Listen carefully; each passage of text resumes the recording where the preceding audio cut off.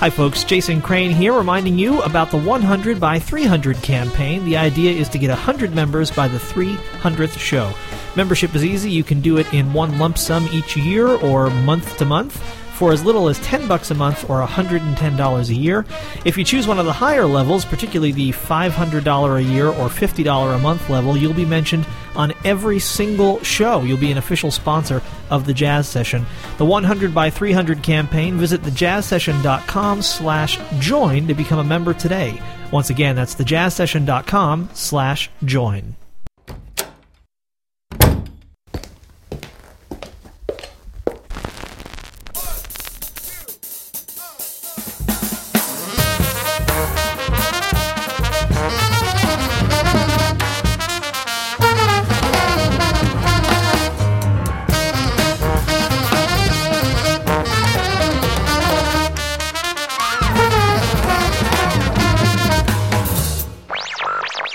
Lesson 1. Basic Hip. Welcome to the Jazz Session. I'm Jason Crane. The Jazz Session is presented by allaboutjazz.com, the web's leading source for jazz news, reviews, MP3 downloads, and more. Every episode of the show is available at thejazzsession.com for free. You can download or stream the shows. You can also find it in iTunes, and you can use an RSS reader if you like, and the links for all of that stuff are available at thejazzsession.com. Of course, you can also become a member, and I really need your help to do that, so please do become a member. And this show today marks a little bit of a milestone, which is that it is the last phone interview that you're going to hear on the Jazz Session for quite some time. And the reason is that, although it's not true as I'm recording this introduction, by the time you hear this introduction, it will be true that I am now living in New York City rather than in Albany, and that means that I'll be just interviewing people face-to-face, which makes me extremely happy, because phone interviews are fine if you have no alternative, but they don't sound as good, and it's difficult to have the same quality of a conversation over the phone that you can have face-to-face. So I am really looking forward to the enhanced audio quality that you're going to experience on the Jazz Session in the months ahead. And then eventually, at some point, I will get my little phone studio stuff set back up, and once I have a place to live. But as you're listening to this, I'm crashing with family in New York. So once I find a job and a place to live and all that good stuff, I will get my studio set back up, and then there'll be the occasional phone interview, but those will be pretty special circumstances because most people come to or already are in New York at one time or another, so it'll be fairly easy to get people face-to-face, I think. It would take me the rest of my life just to interview all the people who are already here in New York. So that's that. And by the way, your memberships really do keep the show going. I don't know if I can stress that quite strongly enough. In fact, I can't. But it really, really is crucial that you support the show, and I hope you can find it in your heart to do that. And you can find out how to become a member at thejazzsession.com/join. My guest today is a guy who I've known for a while online. I tweet with him fairly regularly and have exchanged some emails. He even made it into a poem that I wrote, and then that Gabe Gloga set to music, which just premiered last week as you're listening to this. So Scott McLemore has been in my orbit for a while. I heard a brilliant version of A Love Supreme that the Asa Trio that he plays in did, and they've got a new recording now of the music of Thelonious Monk, and here they are playing Bemsha Swing.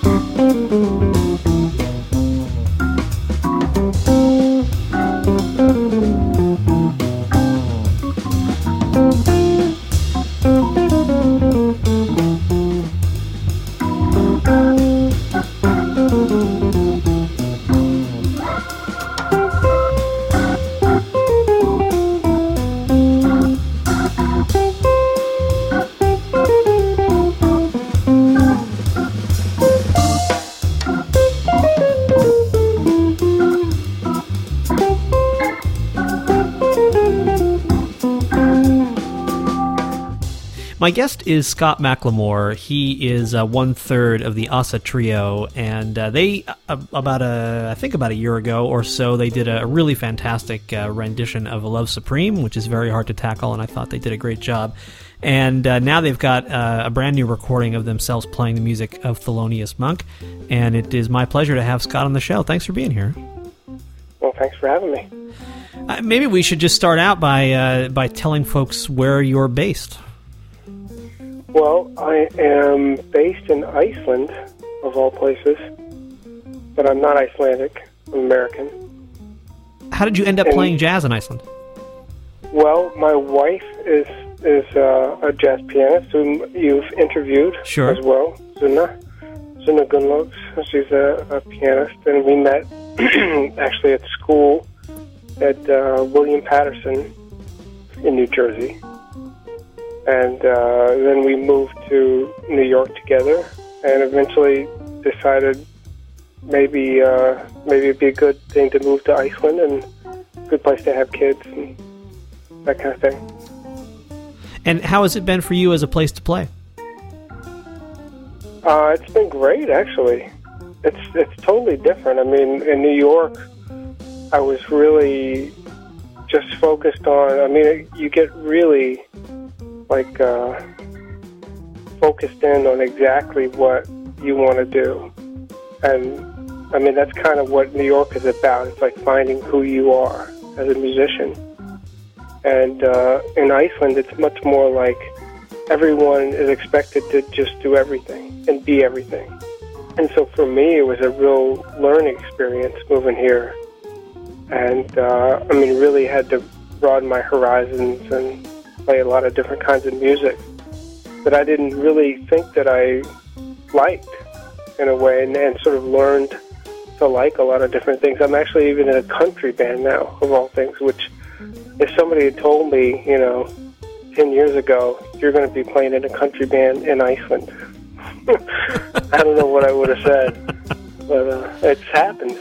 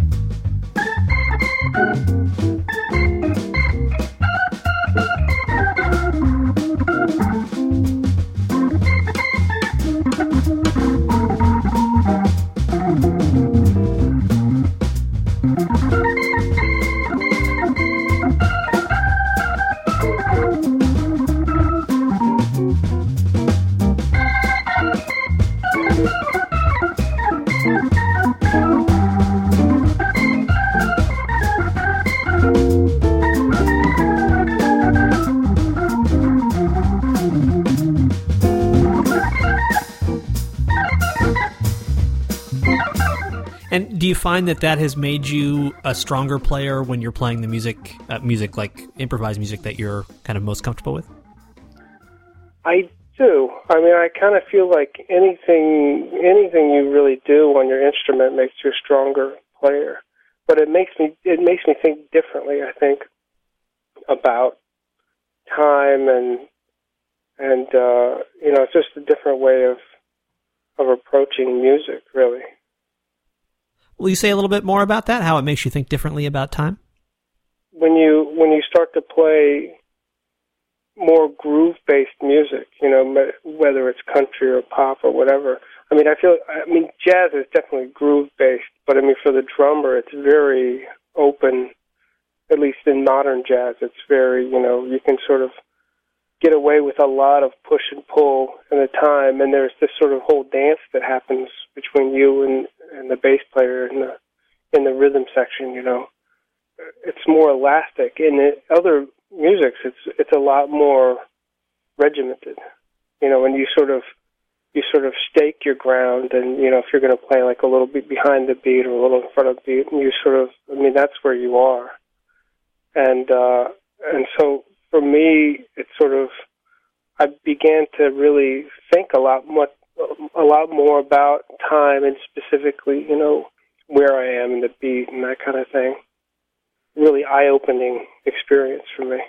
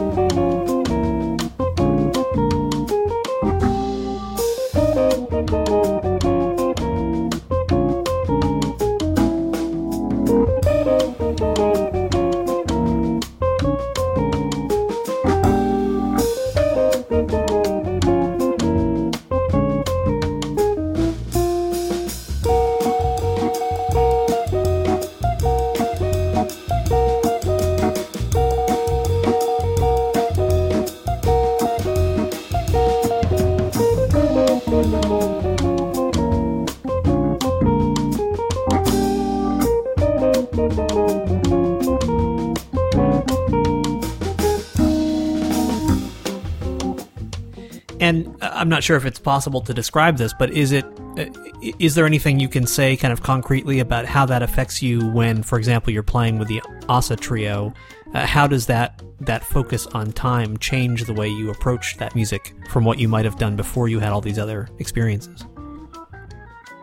Oh, well, I think it just really makes me a lot more aware of what where I stand in relation to the other guys, especially like, when Aki is playing, he's the organist, when he's playing a bass groove or something, he gets into a groove.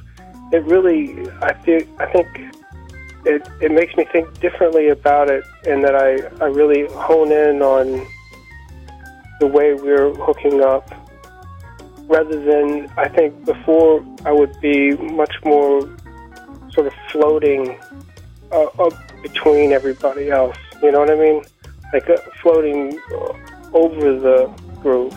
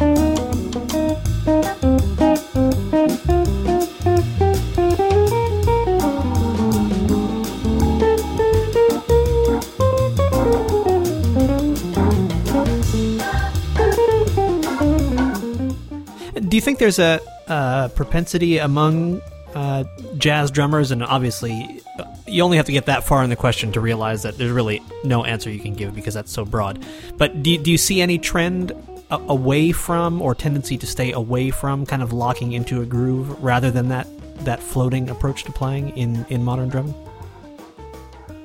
I don't know. I mean, there's so many different every drummer has his own approach, but I feel like that has been sort of a trend. Just look at the history of jazz drumming, and it sort of has been on this more and more open path. Well, until you get to like real like free playing, and then it's just whatever, free for all. But I don't know, like when I listen to drummers like, Tom Rainey or Joey Barron that are really, free, and really interactive players, but there's an amazing amount of groove going on. Like the way that they play is very funky in a way, And I think because they have so much of that background as well. I mean, like they've checked out a lot of different music. Will you talk about the other two people who make up the Asa trio with you? Sure. Andres Thor, the guitarist, and he's actually the guy when Sun and I decided to move to Iceland. I got an email, like I guess he just heard through the grapevine that we were coming, and I got an email from him, like booking me on my first gig in Iceland, and I was like, oh my gosh, I don't even know where we're gonna live yet, and it was just an immediate hookup when we played together. It was just really, and we ended up going to the studio pretty shortly after I moved here and made a record with his band. And then Aki is he actually. I can't remember. I think he might have been a friend of Suna's before she moved to New York. I'm not really sure, but he actually came and stayed at our place, and then spent a little bit of time in New York, like 6 months or something in New York, and we played a lot together while he was there. So when I moved here, we immediately just started playing, and it was just like picking up where we left off. But I mean, usually he's a pianist, and so this is the whole organ thing for him is an adventure as well. I think you can kind of hear that in his playing. Yeah, he's a heck of a player, but it's funny that kind of anticipates my next statement/question, which was that this band, I mean, you just said it's organ, guitar, and drums, and that's a very standard organ trio instrumentation, but the sound of the band is anything but standard, and maybe that does have something to do with the fact that he was originally, or primarily, a piano player. It reminds me, much more of, and even this isn't all that similar, but much more of like the Larry Young kind of exploratory school of organ trio playing, where there's just a lot more interplay. The organ is not heavy-handed. There's a lot of blend and listening. And I think the group, as you already know, just sounds fantastic, and that you guys have found kind of a different space to mark out in terms of how an organ trio works. Well, thank you. I'll tell him you said that. Or maybe he'll just hear it himself.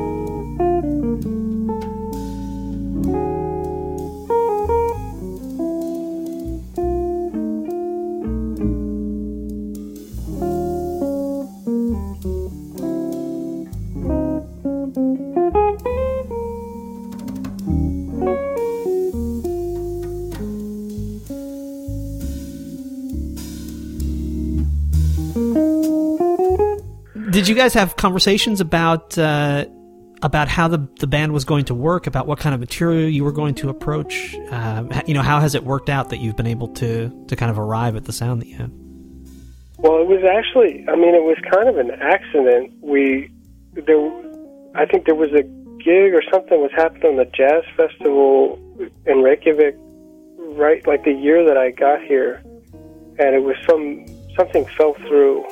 And I think Andres had the gig, and for whatever reason, he called me at the last minute and said, "Do you want to come and play with me and Aki?" And I said, "Sure." And so we just came in. He just called tunes, and one of the tunes that we played was Bimsha Swing, and it was just immediately it was like the best tune of the night. And after that, it was kind of like, wow, would you guys like to play some more tunes by Monk? Like we'd go and do a session together, and then we gradually sort of this book that Steve Cardenas transcribed of all these Thelonious Monk tunes was published, and so we all got the book, and then it was like, well, let's just learn all of Thelonious Monk's music. And we haven't done that yet, but that was sort of the goal. And we just started doing some concerts of his music, and then it sort of expanded from there. It was really like then, I brought in the Fiona Apple tune, and one of the guys brought in some Wayne Shorter music, and then we just started bringing in our own original tunes too, and so it sort of like became this whole sort of anything goes kind of project, sort of stemming out from Thelonious Monk.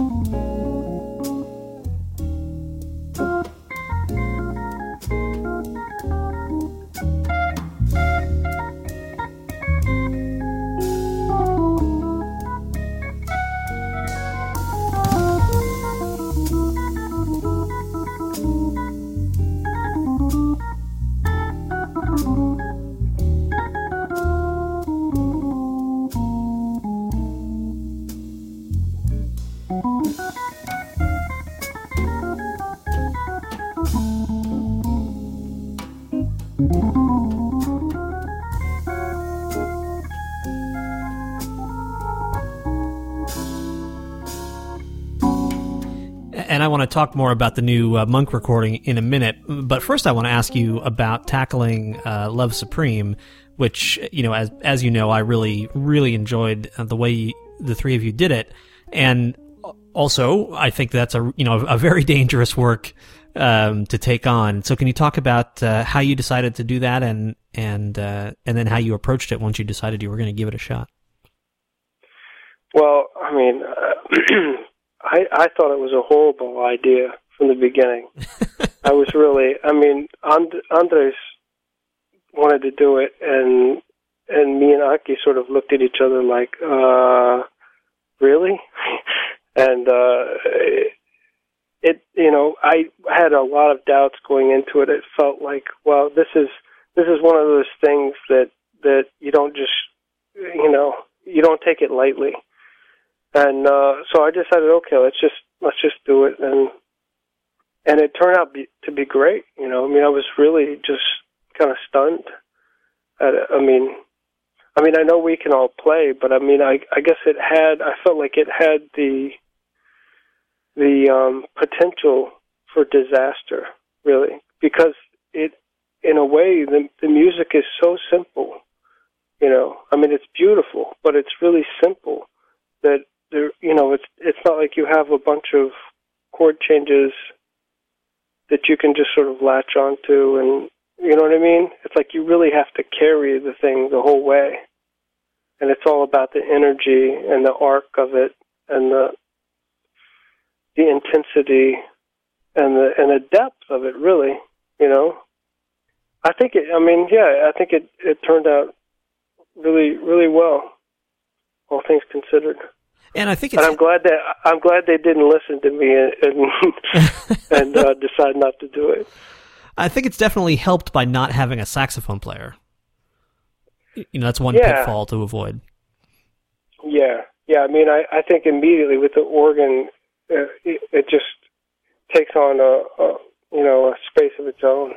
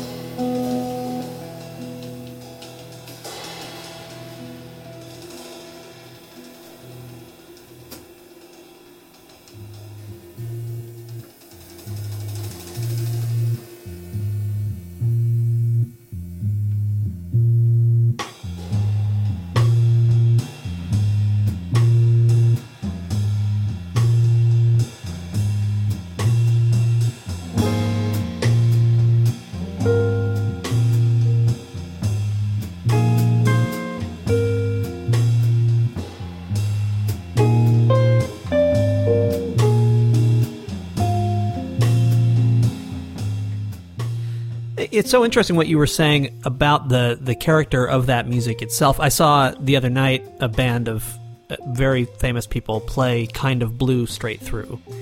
And one thing that and I've kind of been having a discussion with some musician friends about this since I saw it, one thing that it really made clear was that Kind of Blue may not be the world's greatest repertory music, because the music itself is incredibly simple, and really what made that album special were the people who played on it. And so if you don't have, John Coltrane and Bill Evans and Cannonball Adderley and Miles Davis playing over that music, it might not retain the same magic that it had when they did it. And I think the same can be true for pretty much anything. It's like covering a Stevie Wonder tune. Ditto for all of John Coltrane's music. It's often very difficult, particularly in the later music, the kind of canon of his music, to approach that, given what he did with it, and how he was able to pull it off. And so, I think it was a very daring move, but as you know, I really think it came out well. Have you performed it again since you made that recording? No. Maybe a wise choice. Yeah, you kind of want to catch your breath after something like that. Yeah, that's for sure. So it sounds like this new recording of Monk's music is a long time coming, because it sounds like that's where the trio kind of cut its teeth. Were there any particular things in playing this music that you felt like you had to watch out for or to focus on? Not really. I mean, I felt like it kind of just worked on its own in a way. It was like we all loved the music, and everybody had ideas for different arrangements and stuff. So it sort of, it wasn't like we had to sit down and say, okay, well, we have to, try not to sound like Monk, because, Monk never played organ, so it's kind of hard to fall into that. And so I guess having the organ is really really handy in a way for that. And using Steve's book, as you mentioned, means also that you got probably the most accurate transcriptions of this music that exists. Oh yeah, I mean and they even have it has sometimes alternate versions of the tune. Like he recorded it several times, and sometimes he plays the left hand like this, and sometimes like that. So I mean, it's amazingly detailed.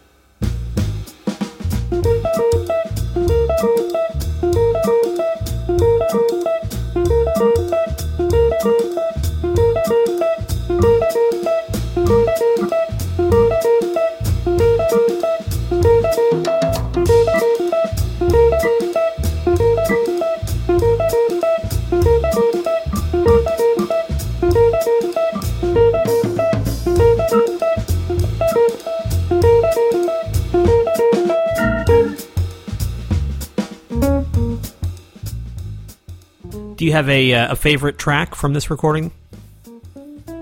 Guess it would have to be the opening track, which is Bimps a Swing, and that might be just for sentimental reasons too. That's the one that kind of started it all for you guys, right? Right, because that was the first tune that we played together. Yeah, I think one of my favorite performances on the record is San Francisco Holiday, which is a Monk tune that I really love, and I think the organ trio sound just carries it off beautifully. I think it's a really, really great version of this tune. Well, thanks. Can you, are you guys going to get a chance to, well, it sounds like you do pretty regularly. Do you have a chance regularly to perform this music in front of a crowd? Well, not as much as we would like, but we're trying to fix that. We're trying to, I think that's really one of the downside of living in a country so small is that, I mean, the scene is actually disproportionately large. Actually, the jazz scene in Iceland. I mean, when you consider that it's only 300,000 people in the whole country, and there's kind of a thriving jazz scene here, but there aren't enough venues or there aren't enough performance opportunities for everybody. So we really are trying to tour and use this recording as a way to start to travel more and get over to mainland Europe and that kind of thing. Have Iceland's recent economic difficulties impacted the jazz scene there?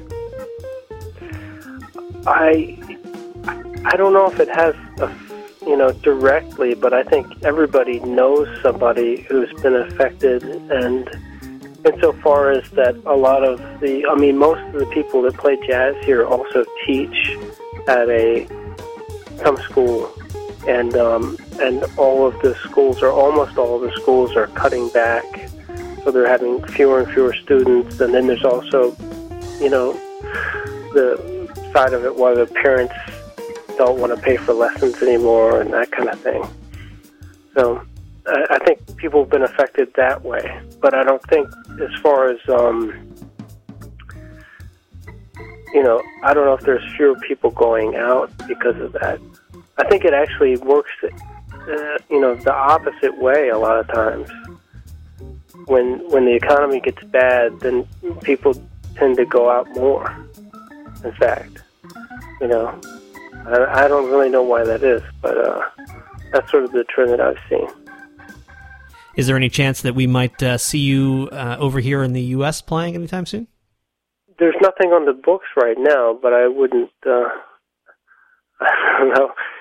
We're supposed to actually, Suna and I are supposed to go to South America in May, and we're looking at possibly stopping off in the States and playing something there then. So it could happen. And I know you guys have kids. Do you take your kids when you travel to play? Well, if we're going to the United States, we do. And so then we have, the grandparents in Virginia Beach, and so they go there and hang out on the beach, sip pina coladas, and while mommy and daddy go off and work. Sounds very nice. Yeah, that's pretty convenient. Yeah, that's great. Yeah.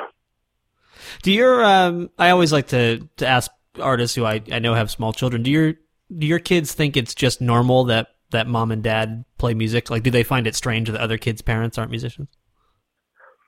Well, I guess so. I guess they think it's normal. They just, that's all they've ever known. So, yeah, they say that's, that I'm going to work. When I go to play the drums, Dad's going to work. That's really cool. So, yeah. My guest is Scott McLemore. He is 1/3 of the Asa Trio, and they've got a new recording of the music of Thelonious Monk, and there'll be a link in the show notes for this episode at thejazzsession.com, so you can get that.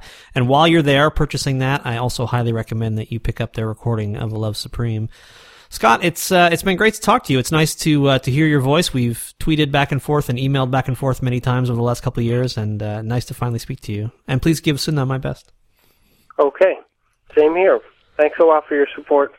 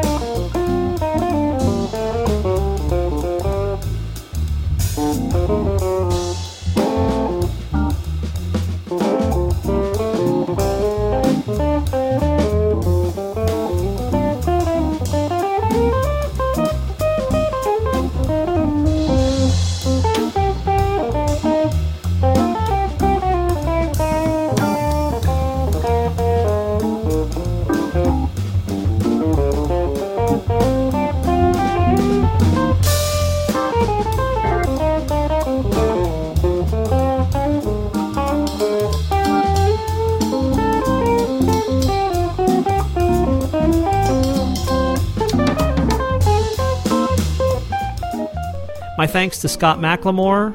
And once again, I say, and I talked to Rodrigo Amado a few weeks ago in Portugal. The phone connection was great. I talked to Scott in Iceland, and the phone connection is great. I talked to people in New York City, and it sounds like we have a Dixie cup and a thread, and they're under attack at the same time. So whatever Europe is doing with its phone system, it works, and ours doesn't. And so there's that. I'm Jason Crane. This is the Jazz Session, recorded direct to 8-track tape right here in my studios in Albany for the last time. Yay! Yay! Oh, that's wonderful. Anyway, presented by All About Jazz, the web's leading source for jazz news, reviews, MP3 downloads, and more. Every episode of the show is available for free at thejazzsession.com and in iTunes and using an RSS reader and all that stuff. I'll come to your house and read you the transcripts or whatever. Actually, I think if you became a member and donated enough money, I would do that. Come to your house and read you the transcripts. Oh, and this is cool, if you listen all the way to the end, sometimes you get a little bit that no one else gets. Soon, there will be live jazz sessions. You can actually come see the jazz session being recorded, and I'm not going to tell you any more than that. But very soon, extremely soon as you're listening to this, slightly farther away as I'm recording this intro, but extremely soon, if you are in the New York City area, you will be able to come and watch live jazz sessions. So, that's all I'm saying, but I'm super excited about it. Okay, so, thanks to the Respect Sextet for the theme music to this program. They're online at respectsextet.com, and they're always playing and doing great gigs and recording wonderful albums, and you should just give them all your money. Except for the little bit that you give me. Thanks also to Dave Vrabel, who designed the show's logo and who is always making me laugh with his tweets at twitter.com/Dave Vrabel, Vrabel. Get out there now, if you would please, and support live jazz whenever and wherever you can, and then come back next time for another conversation about jazz on the Jazz Session.